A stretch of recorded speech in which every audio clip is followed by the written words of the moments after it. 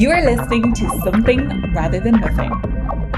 Creator and host, Ken Vellante. Editor and producer, Peter Bauer. This is Ken Vellante with the Something Rather Than Nothing podcast. And, well, she knows it already. I'm super excited to have Hannah Walker-Brown on this episode. Before I spend a little bit of time, Hannah, talking about what you do, just want to say hi right off the bat. Hi.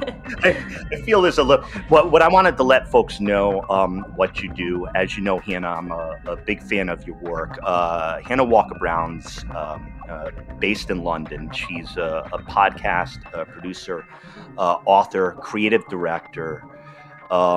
She works with Broccoli Productions in producing high quality, fantastic podcast content. My favorite being Zombie Mum of those.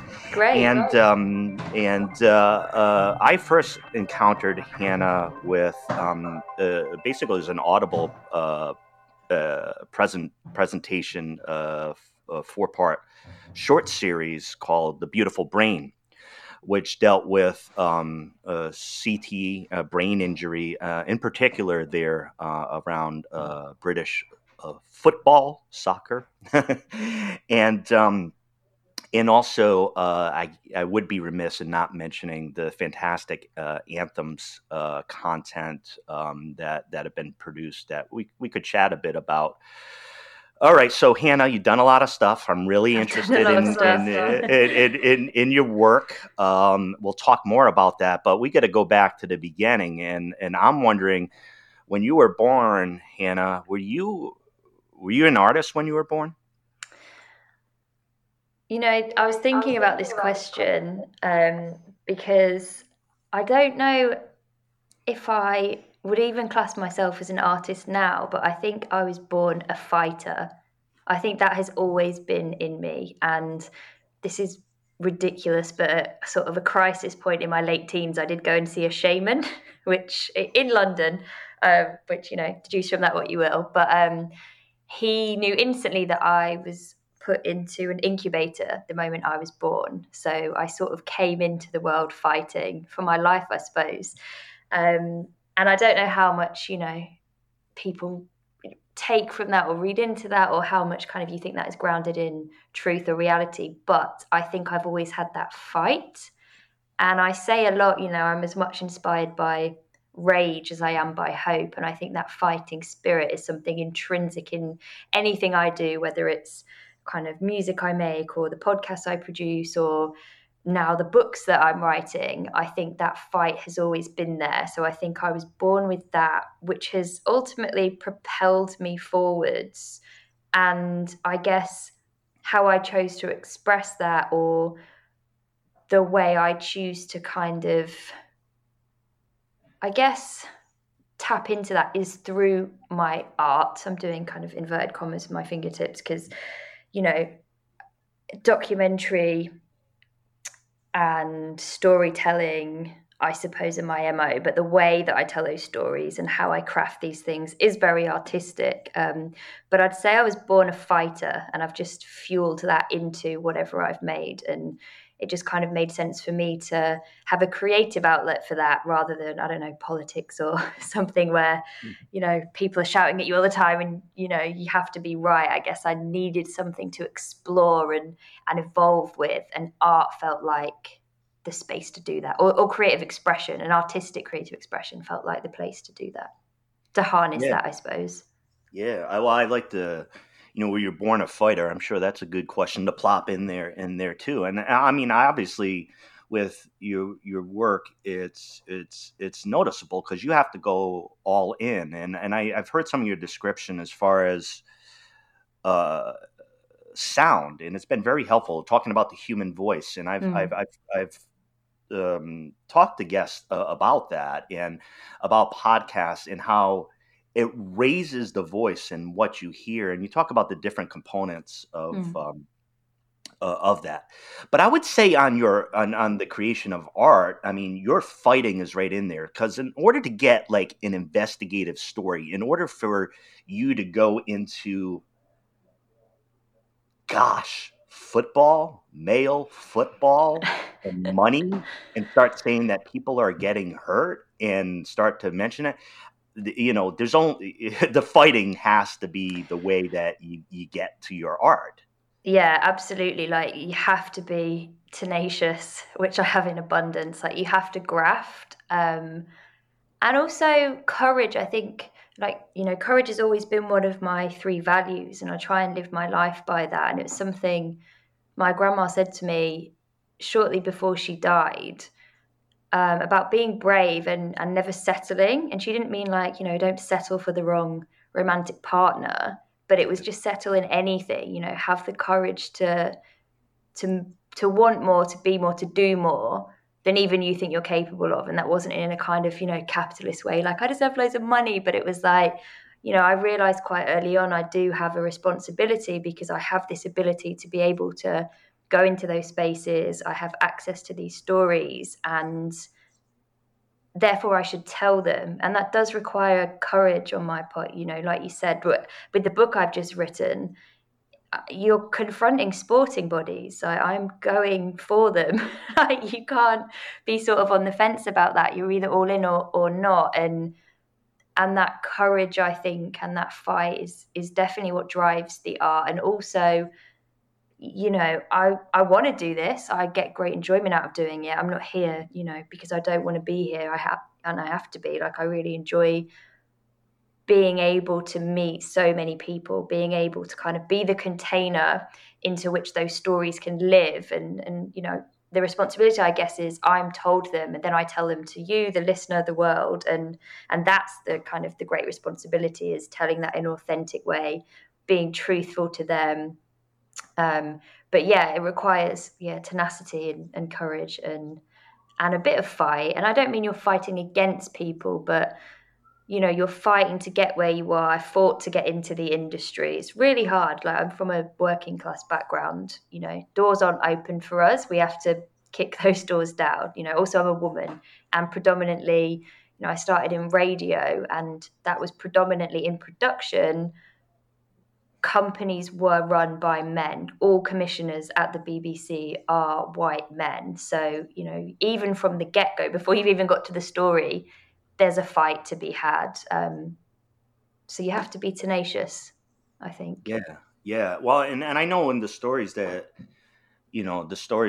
that you go in, and I recognize, I hear the voice. You had some of the, East London gang. I heard just hearing the voices of those folks. Change the accent a bit. These are kids that I grew up. This is the area that I grew up. And one of the pieces I just wanted to share with the audience that I found, which was, I'd seen a YouTube video where you presented the voices of these individuals, and afterwards the soundcraft and he had into it, I felt like it still had everybody wrapped in there, like, so there was this cohesion between the sound, and it was just like, I'm bringing you along. So I see so much of the creative pieces that you do with sound, and I kind of attach to them and learn from them. So thank you for that and doing that. But I got another. Let's kick back to the conceptual before we get. I want to know. I want to know what you believe art is, and I know you were kind of like you felt like a little bit squirrely on the podcast art creative. Go into it. What is art? Do you know what though? I think the thing is, what I do, I think, is art. I think podcasts now have become, especially in the UK, just a kind of, they're more marketing than anything else. Like they're to get money, they're to put celebrities front and center. So like the craft, which I'm not precious about, because I think, things have to evolve and we have to evolve with them. But I guess podcast is the term that I squirrel at, because it's just, to me, what I do and what I hope my work does feels more than what that is, which at the moment is kind of just heavy marketing. But and I'm really glad that you mentioned the sound, because that's so important to me in my work. And I think if we're talking about art, for me, it's the ability to take someone away from their everyday. That's what art does. That's what it has the potential to do. And I guess it is a kind of a conversation between, whether it's kind of a painting, whether it's an audio piece, whether it's a film, like there's a dialogue between you as the viewer, listener, and whatever the piece is. You know, you have a response. It's, you know, the art doesn't live unless it's given to an audience, because that's kind of when it comes to life, is when it ignites something in your imagination, or it sparks a conversation, or you know, people are repelled by it. Even like there has to be that response. And I found with sound very, very early on in my life that sound could have a really visceral reaction in people. It could really take you somewhere else. And you know, we see it with songs and kind of the emotional response, or, you know, you hear the beat of a particular song and you're right back to when you were 15 in that car, you know, I don't know, smoking a joint, whatever we were doing when we were 15. And it's instant, like it's that transportation is instant. And I think for me, I just loved that hit, like that hit of, I don't know, just being elsewhere. And I found, you know, I really like art. I'm really into kind of contemporary art, but that takes a little bit more time, like when you're observing a piece or you're like reading about the artist. Whereas sound, I found like instantly you can go somewhere, done well, it can take you away, and you don't even know where you've been until it's finished and you've kind of landed back in the room. And that's what I wanted to do. And I'm at my happiest when I'm making those pieces. Like I could lose hours, days sometimes. I'm sort of in the middle of something at the moment where I've just started to do the music and the sound around the voice, around the story. And I don't know, I just sort of lose myself a bit. So it's that transportative quality of art I love. That's what I think art is. Yeah, I wanted to, and I just wanted to mention sound. I have a big term, but sound. And you know, I had mentioned how I was able to pick up and just understand creation more about what you're doing and the power of that, and you describing the human voice. I've had those conversations as well, and also with music. Like I've learned to hear music better from my son, who's a musician, and describes it to me, and other people around me say, "Hey, Ken, listen to, here it is right here." And so I'd gone for a long time not really understanding how sound was impacting me, and now doing a podcast and be like, Ken, you got to figure out what is happening with sound, because the power, as you identify. And it's really interesting when you think about listening, and actually the power of listening. And I mean like listening in its purest sense, like really listening. And you find this in interviewing people as well, because I'm not there to reply. I'm not there to kind of input anything of my own. I'm just there to listen to this person's story and hold that space for them to tell it. And I don't really know many occasions where anyone is really just there to listen to you. Like even if it's kind of a doctor, they're still thinking about their next patient that's coming in 15 minutes because, you know, they've got such a high turnaround. But to have someone actually there for, you know, this kind of extended length of time usually, and actually listen to what you have to say, I think there's like real power in that. So it does work both ways. And it's interesting the amount of people that don't actually listen to music. I was having this conversation the other day with one of our producers about now, because of, you know, the new kind of monopoly of digital spaces like TikTok and Instagram and Snapchat, music is just kind of there to be consumed. Like it's quickly consumed, it's shared, it's gone.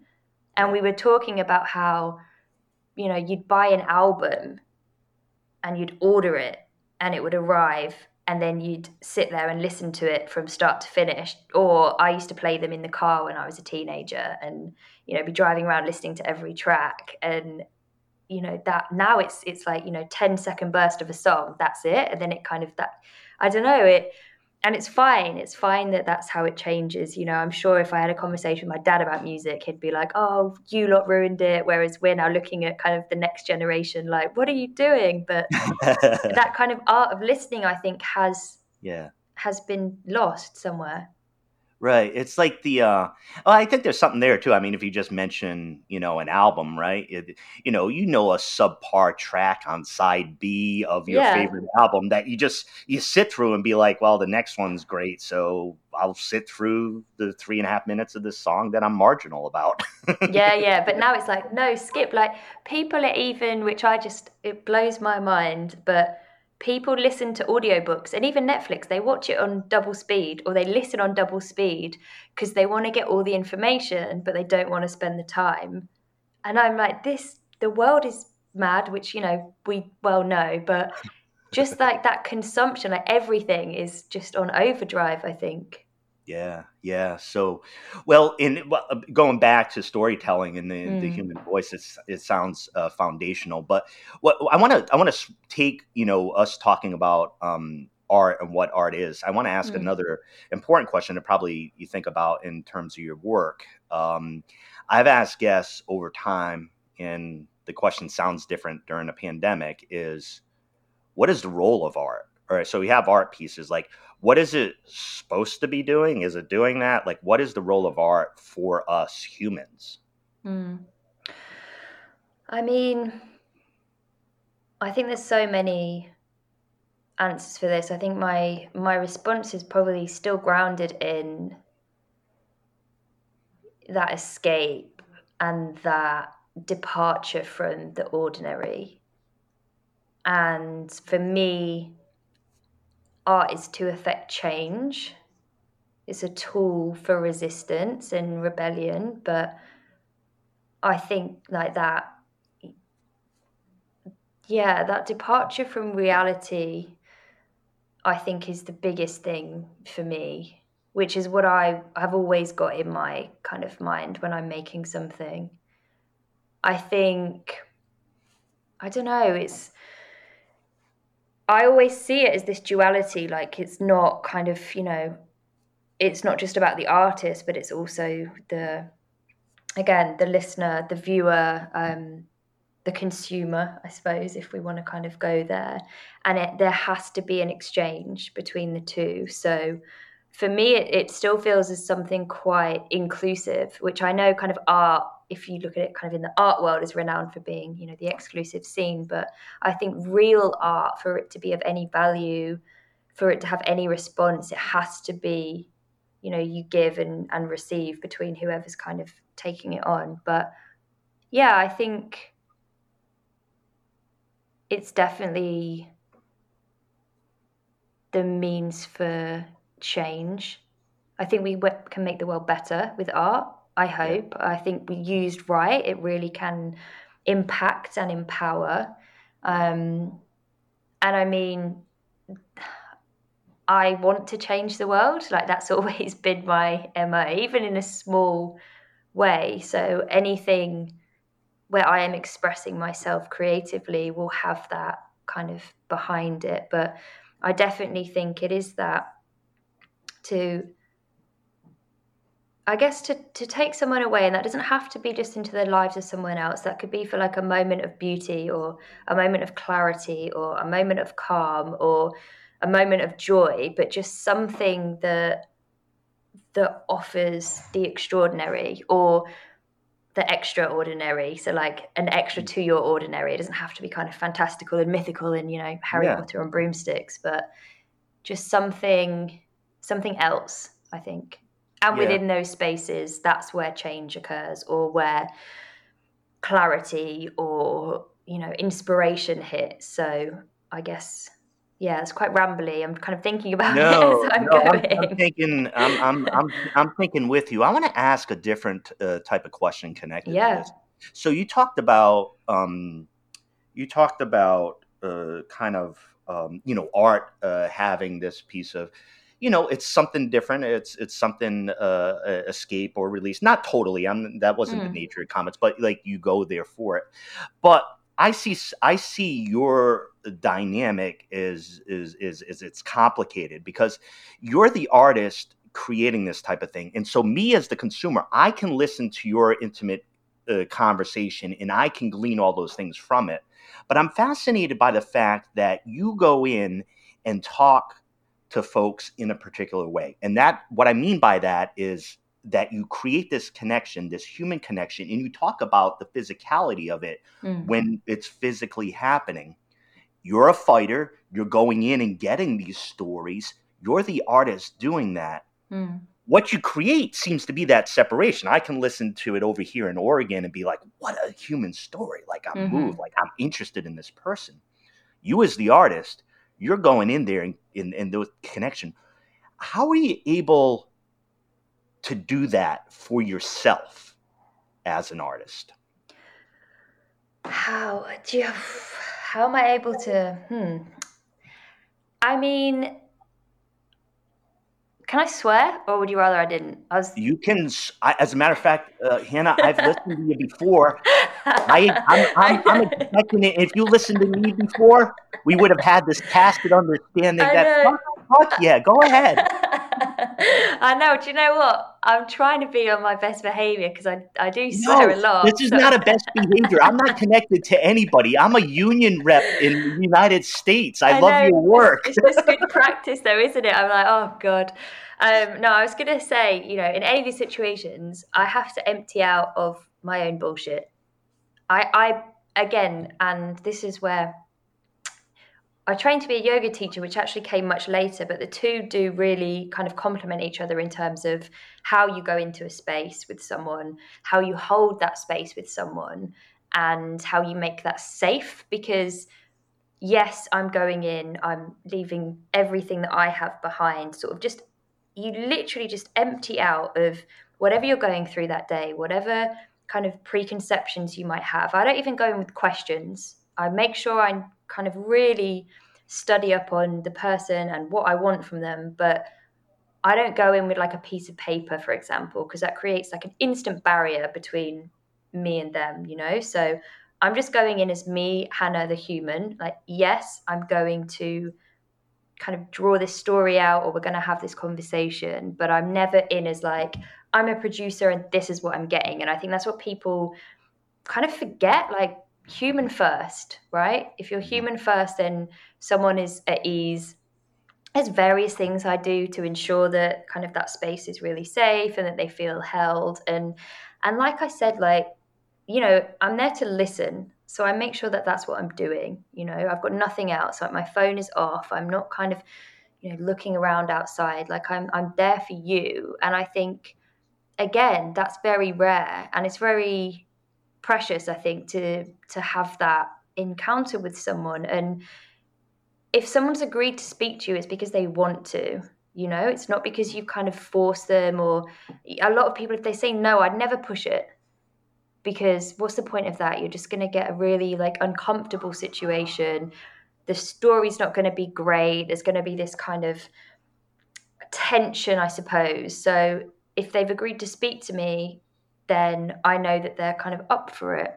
Yeah. And I guess within that, it's just, again, making someone feel comfortable, but also, they know what I'm there for as well. So there isn't kind of any surprises. And I've always said, like, the way I make work is show and don't tell. Like, I don't want to tell the listener, the audience, what someone's feeling or what I think. I'm just going to show you what happened within that space and relay it as authentically and truthfully as I can. And when I say truthfully, I don't mean like, the cold hard facts. I mean the truth of how I felt in that situation, the truth of what that encounter was like. And whatever you feel within the sound design of my work or within the work itself, I use the sound to explain to you how I was feeling.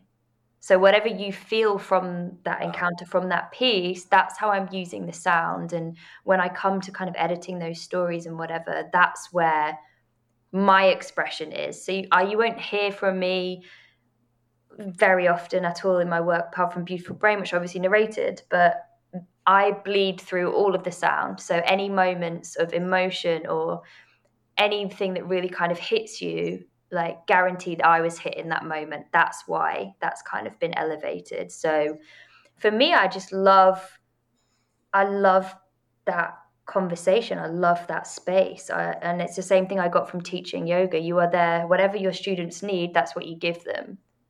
And you have to make sure that they're safe, that they're practicing, they're not pushing themselves because of ego, that, they're working within their parameters, that they feel like they're getting what they need that day out of it. If they've got high energy, give them high energy. If they really need to come down, you settle them down. But it's like, I couldn't go into a yoga class. Everyone's like, oh, I'm so tired from work. And I'm like, no, we're going to work hard. Like that's just, instantly creates a kind of disconnect. Whereas, okay, I see you, let's nurture that space. So that's why I do this. Like I buzz on that face-to-face encounter.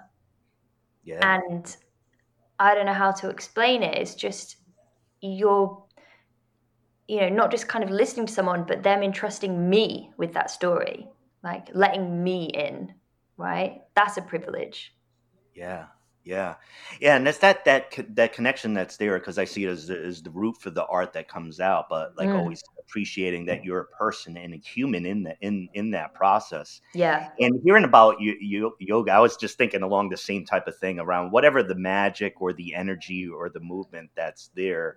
I think it's kind of like when you don't think necessarily of like interviewing, documentaries, yoga, but there's this mind and body piece that totally. And they are so, I've taken so much from interviewing for docs into my yoga and vice versa. And I do think like they seem so far apart, but essentially like you're holding space for another human being into which they can be vulnerable, where it is safe to be vulnerable. That's what a yoga class is, right? You get the most out of your practice if you're willing to like let go of your ego and just be like, do you know what? I'm just going to do this and whatever comes. If you're like, no, I'm going to be strong and I'm going to do this and I'm not going to, you're not going to get the most out of your practice. The same way if you go into an interview and someone's like, no, I don't want to say that. I want to keep this. You know what I mean? Like it's the same and both are shitty outcomes. Whereas if you take the layers off, right? In both, you get the most out of it as interviewer and interviewee, as teacher and student. And they do run in parallel. And it blew my mind when I started teaching yoga. I was like, oh, I know how to hold this space because I've been doing it for all these years in a different scenario, but essentially the foundations are exactly the same. And that just blew my. So I had a similar, not a similar, but like a different type of analogy. So I work as a union rep for 21 years, and then I'm doing the podcasting thing, and I'm like, there's nerves around it, and I'm like, how did I end up talking to like this metal band in Brooklyn? Just part of my personality. But one of the things I realized would be like, working as a union rep, I have 21 years of not choosing the conversation I have. Number two, people coming to me setting up that space for them, and them telling me about their affair or their mental illness or alcohol or great students in their class or any human experience possible. And I've been like, Ken, you've done this for a little while where whatever it is that's going on, you're going to get into it. But I didn't even like notice that skill of work over here being like, that's why you can chat with kind of with a greater ease than others. But I think it is. It's like, I think we're so, because of, the way the world is and, the kind of climbing the career ladder and this desire to succeed, we're always so focused on the job title.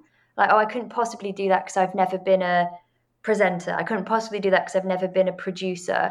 And actually, like, what we need to keep remembering in this is these are kind of fundamental human skills that we can apply to these things. You can learn how to edit a podcast, right? You can learn how to use software. What you can't learn is, maybe you can, but if you can't have a conversation with someone and you can't hold space, then it doesn't matter because your podcast's going to be shit, right? It's going to be terrible. You can edit it within an inch of its life. It's going to have no heart. So that's the stuff we really need to work on before the titles, the job description stuff. Yeah. Because I think you can apply it to so many things. Counselor, podcast producer, union rep, like yoga teacher. Yeah, and I think you're right. I think I mean, here's an example of it for me. Just not noticing what's going on there, and using that as a sense of empowerment. Like I know how to do this. Yeah, it's a little bit of a tweak, but give me 3 days and I got this shit down. Right? Yeah, and you only get better. Like the more you do, the better you get. It's like with anything. I think that's something else we've forgotten. Like, oh, if you just keep doing it, keep practicing.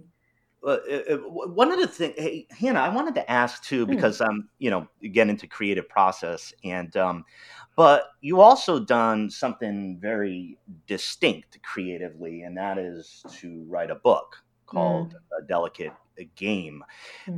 As far as like bouncing over there, as far as like creating and do, what the heck was that like for you? I mean, obviously, the stories, were there. You've been around that type of content, but now you go into write a book. That's a completely different endeavor creatively. How's that? Well, like, what was that experience? It was really hard. It was the hardest thing.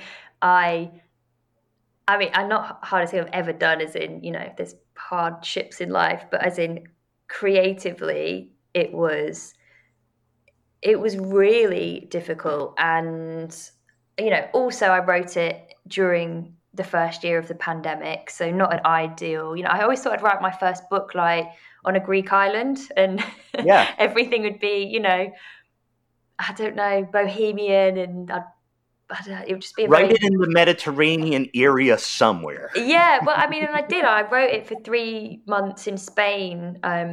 After the first lockdown, I just had to get out of London because it was hell. I was like, fuck it, I'll go to Spain to do this. But then Spain had a lockdown. And then I came back, and then I went back. And then, I don't know, it just wasn't the year to be taking on something you've never done before. And I think the thing that I could never have imagined is how vulnerable it makes you feel to be writing something, like putting your own words onto a page was like someone had taken all my clothes off me and I was just kind of stood there naked in the middle of like Trafalgar Square or somewhere, just with loads of people. And I didn't expect that at all. And, they're not my stories. Like you said, I've been doing this for 6 years. It's from the back of The Beautiful Brain, about the CTE and sport and corruption.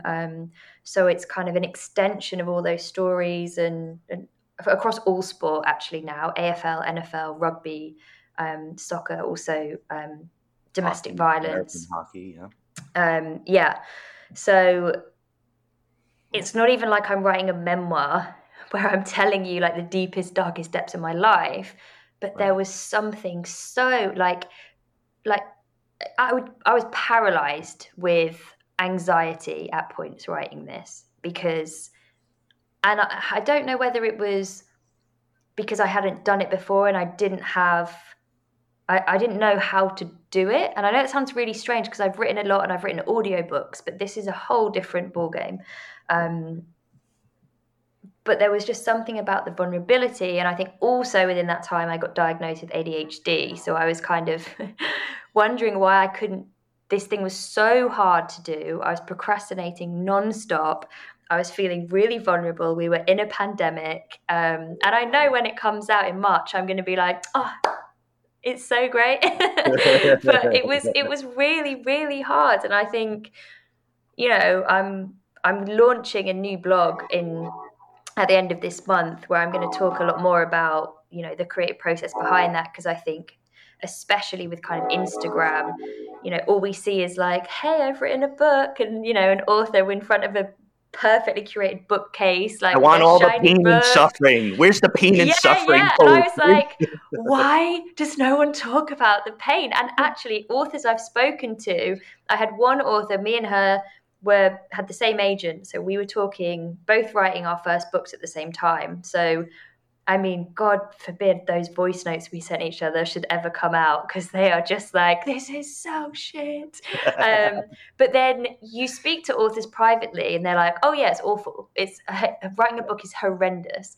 But then the kind of front and what everyone else sees is just kind of the shiny stuff. But then I realized once it's out and you're holding it, it is so shiny that you almost forget the trauma. And I've got to write another book after this one. Like, I'm on a 2-book deal, so Oh boy. yeah.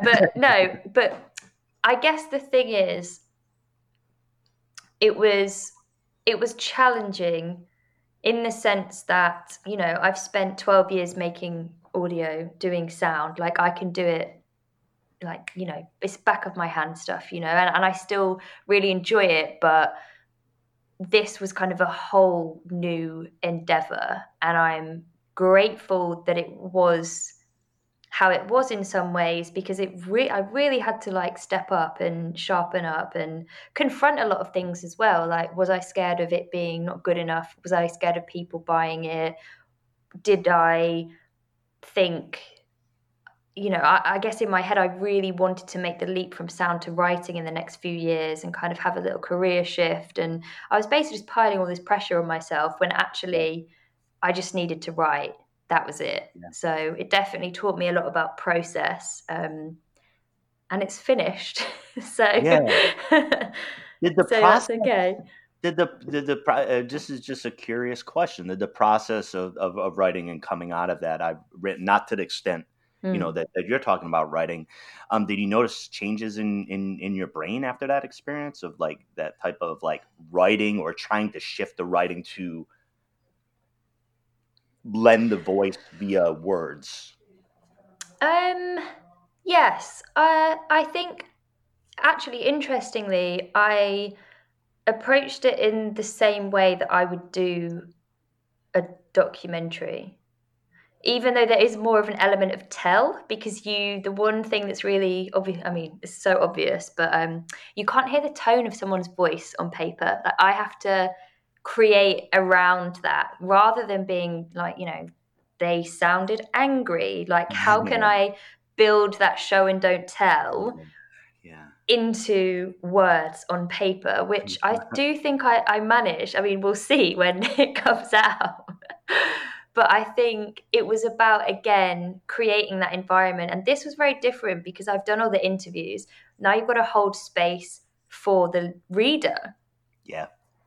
I have to contain all of this stuff. So they have all the information, they have all the scientific facts, they have the kind of the intimacy and emotion of me being in the room with these people. And I have to do that in a way that not only makes sense, but it's also hopefully interesting to read, you know, and that was the challenge, I think. And again, you know, because when you're listening to something, you know, the human voice betrays so much, you know, even this very simple, like, you know, you ask someone if they're okay, I'm fine. Their voice instantly tells you they're not fine. Whereas on the page, like, how do I communicate that? How do I ensure that I'm getting that level of kind of capturing it, or capturing it, but how, and communicating it in the most authentic way. And that I found challenging on page. I'm deeply, you know, in my personal approach to your book is, you know, obviously I'm like deeply interested in read it, but it's actually to the point of your mind applied to this issue. That's like for me, just in seeing how you do your work. So really, really, really looking forward to that. Back to the conceptual question rather than the agony and horror of writing. I know, it sounds really like, I know it. There were moments of joy, moments though. Your second book, I know, is The Joy of Writing. Right? That's the second one. This is a big question. A couple more. Big question is, who or what made you who you are, Hannah Walker-Brown? Oh my God, so many people and so many things. And I think that's, you know, you have to be insatiably curious to do what I do. Like, you have to be. And so my friends always find it hilarious. And my dad has mentioned this since I was a kid, but I'll talk to anyone and they find me.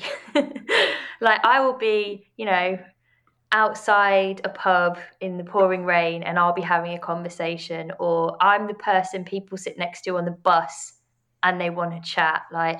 And I don't know, I've just always had a lot of time for everybody. I remember me and my dad, he's got a little cottage in the north of England, a seaside town, and the pub is maybe like 50 people there in the whole place. And there was one night we went to the pub, and there was 3 people in there, me, him, and this other person who was at the bar. By the end, I was sat basically interviewing this person at the bar about their life. And I just think, I don't know, it's just something I've always had in me. And I think being around a lot of, my parents separated when I was very young, but both had big groups of friends. So we always were around a lot of adults. There was always a lot of people around. Like, we were very sociable. Like, that were kind of the networks we were brought up into. Like, working class, but I think, a lot of the time that's misinterpreted as not being cultured. Like, my dad's a musician. We had a lot of theatre, a lot of art. We, not a lot of money, but the things that enriched me as a person were kind of there in abundance. So again, I think people are the things that have made me who I am.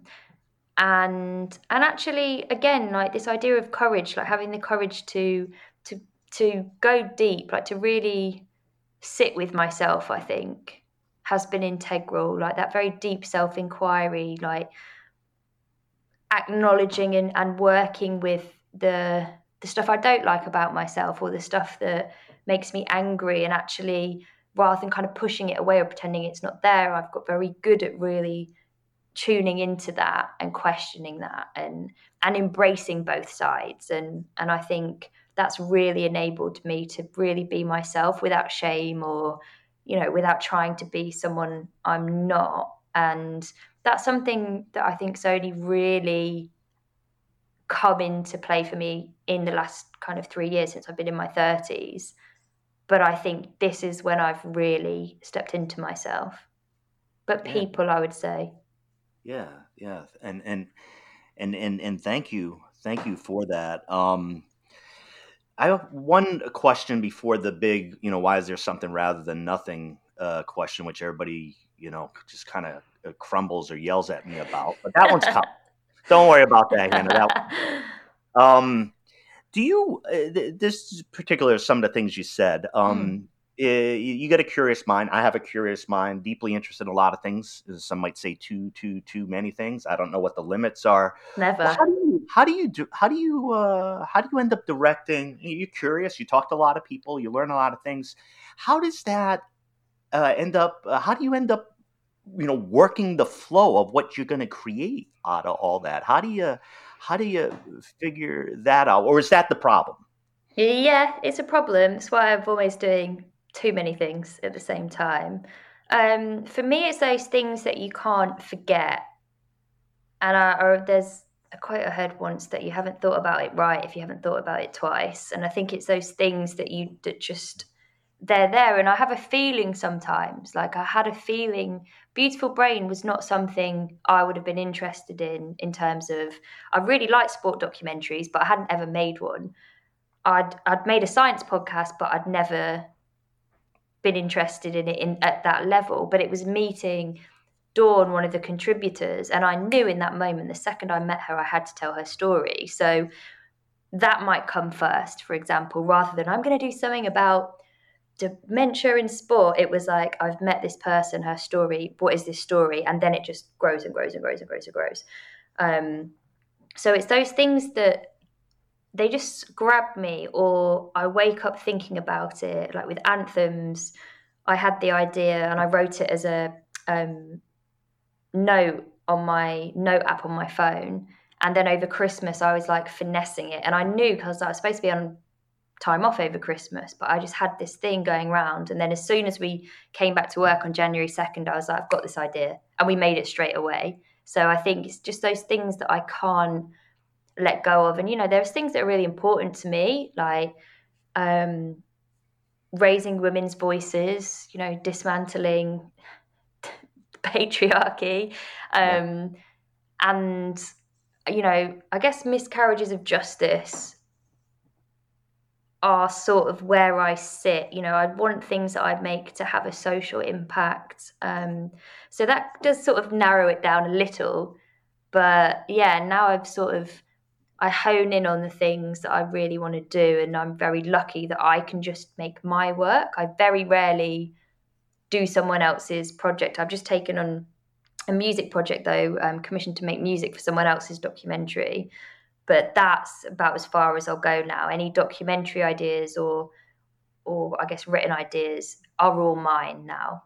Yeah. Which is, you know, an amazing place to be in my career. You know, you don't have to make other people's stuff, but then it means I'm authentically invested. I don't have to kind of pull that from a different source, you know, like my heart's in it. Yeah, and you know, just hearing you fight for that space that is so vital. I mean, you talked about the environment, you know, that exists, and I think anything that we present creatively and who it represents, you know, is just vital. I've learned so much by simply talking to folks, and I've been astounded at the level of my ignorance. Master's degrees, I'm a smart guy. People say you're a smart guy. I do all this type of stuff. I was, you know, just dumbfounded by like, holy shit, you didn't know anything about that, and you thought you did. And you know, the tripping aggressively is helpful. Totally, it is, and you know that you know. There's this kind of idea, especially in the UK, that you can kind of pick and choose what parts of like equality you want or what parts of diversity you want. And it's like, it's very simple. You either believe in it or you don't. You're either in or you're out. There's no like, I'll take a little bit of this and a bit of this, but you can keep that bit. It's like, no. And yes, that's really hard. No one said it was easy. And you have to really train yourself. So every decision you make is, again, founded in who am I representing? Am I the best person to tell this story? What's missing? I ask myself that all the time. Anytime we put anything out as Broccoli, those are the questions we ask. And are we always going to get it right? No, we're not. But do we always try? Absolutely. And we'll keep going until, you know, now I feel like it's second nature. It wasn't in the beginning. You know, you have to kind of constantly, like you said, trip, interrogate, speak. You know, you can't do everything by yourself either, which is a misconception as well. But yeah, that's essential because I do have this massive position of privilege in that I get to decide what goes out on a platform that's listened to by millions of people. So I want to make sure that I'm serving the people that, you know, need to be served, that currently aren't being served by the content that's being made or the voices that are being heard. Yeah. And hopefully, you know, that's always been our MO at Broccoli, and we were hoping other people would follow suit, but that remains to be seen. But we're still going to do it because and also we want to do it. It's not like someone said, you know, you have to be diverse. It's like we want to do that. Like that's always been what we wanted to do. So, but again, I think people, it's not easy, but nothing good ever is, right? Right. Well, Hannah, I have a particular question, which is the something rather than nothing question. I'll pose it, but I have the sense I could be a little bit cheeky with you. I know the answer to why there's something rather than nothing, and I don't think I've announced it on the show, although it's been said before. And because of being from you know, the London area, Douglas Adams of The Hitchhiker's Guide to the Galaxy already gave humanity the answer to the question of why is there something rather than nothing? Why is any? It's the number 42. So I know from that's already out there. Okay, but for you, Hannah, if that isn't the right answer, the number 42, why is there something rather than nothing? Do you know what? I was like, oh God, how am I even going to answer this? You could say 42. I gave you it out. No. I was like, oh, how can I be really profound and like throw it back at you? But Oh, why is And that? I've been nervous about you throwing back. Look, I know you're a podcaster, and I'm like, if there's somebody that's going to be like, I'm going to use my authority right now and turn it back around and be you. But I've had you on the spot the whole time. What's the question again? Why is Why there is something? why is there something rather than nothing? Why is there anything? Why is there? Why does anything exist? What's going on? Oh God.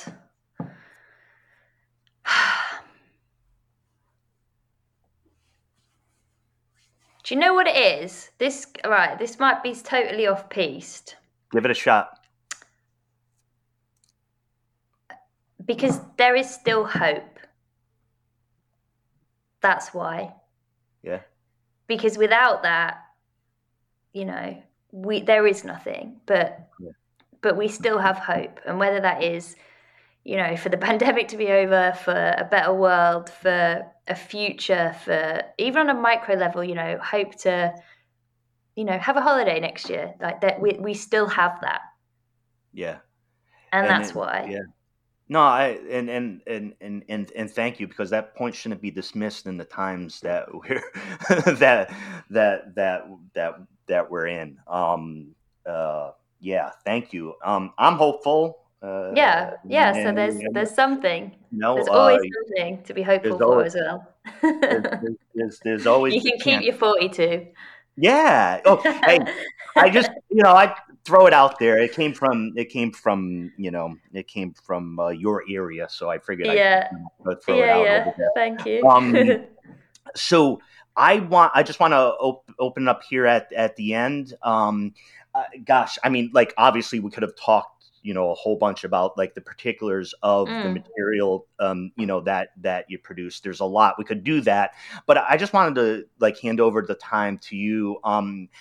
I think your work is amazing. Because that's a factual statement in my experience, but I want people to be able to experience it. So could you just take the time you need to kind of say, here's where you can find the things. This is what's going on. And I mentioned Zombie Mum, which I love. And, tell us about, where to find the stuff you're involved with. Sure. So you can find most things or the links to things on my website, which is just my full name, Hannah Walker Brown, Hannah spelled HANA.com. There's links to kind of sound pieces through there. There's all the details about my book on there. There's also links to Broccoli, the production company that I'm creative director of on there, which is where Zombie Mum lives. So that's probably your best port of call. And then off that, you can kind of explore. I'm launching a blog on there at the end of this month. Although, when does this come out? This will be out in a couple of weeks. So yes. Fine, yes. So probably like now-ish. Just because I wanted a space for my writing. Like, if you follow me on Instagram, I like to write a lengthy caption. And I was like, I'm not using this. This is a photo app. I'm going to go and write somewhere else. So I'll still, direct you there. You're used to writing now. You want to write. I just want to, I've always wanted to write. That's the thing I wanted to do since I was a kid. So now I'm doing it. I just need to enjoy it a bit more, I think, and stop like putting insane pressure on myself. But yeah, my website, hannahwalkerbrown.com, is where you can find everything you might want to listen to or read or watch. Yeah. And thanks. And when listeners go there, they'll see what's going on, because like I said, I just wanted to as you've been able to tell, I feel it a true honor for you to spend time on. Oh, it's a pleasure. Yeah. And I honestly, like, the nature of the conversation, obviously there's the personal interest of seeing how your mind is like figuring and thinking about things. And I appreciate your openness to make those comments and kind of like let us in, because, not everybody does that, right? You and I know that, and it's not easy. It's not easy to do. So I wanted to thank you directly, and particularly, it is an honor for the show. That's a pleasure to have you. Yeah. And you know what it is, and I think this is something I've always thought about, is it is easier if someone else goes first. If I'm willing to open up, if I'm willing to be vulnerable, by default, it also gives other people permission to as well. So I think it's important, and that's not to say everyone needs to go in, heart's bared, like, this is how I'm feeling. But I do believe that, courage, if I'm courageous, I just hope it would inspire someone else, or show them that it's okay to be like that as well, So, yeah, I mean, I'm pretty hard on my sleeve if you get me going. I just, and again, it makes it easier to make documentaries, to be in that situation with other people if they can see that that's how you are as well. It's that permission. I think we're always looking for permission. We need to know that something is okay before we do it, and I hope that that's what I do. Yeah. Thank you so much, Hannah Walker. Pleasure. And deep pleasure. And gosh, I sure hope we get a chance to chat again soon. I've learned so much.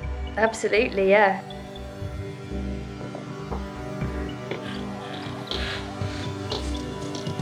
This is Something Rather Than Nothing.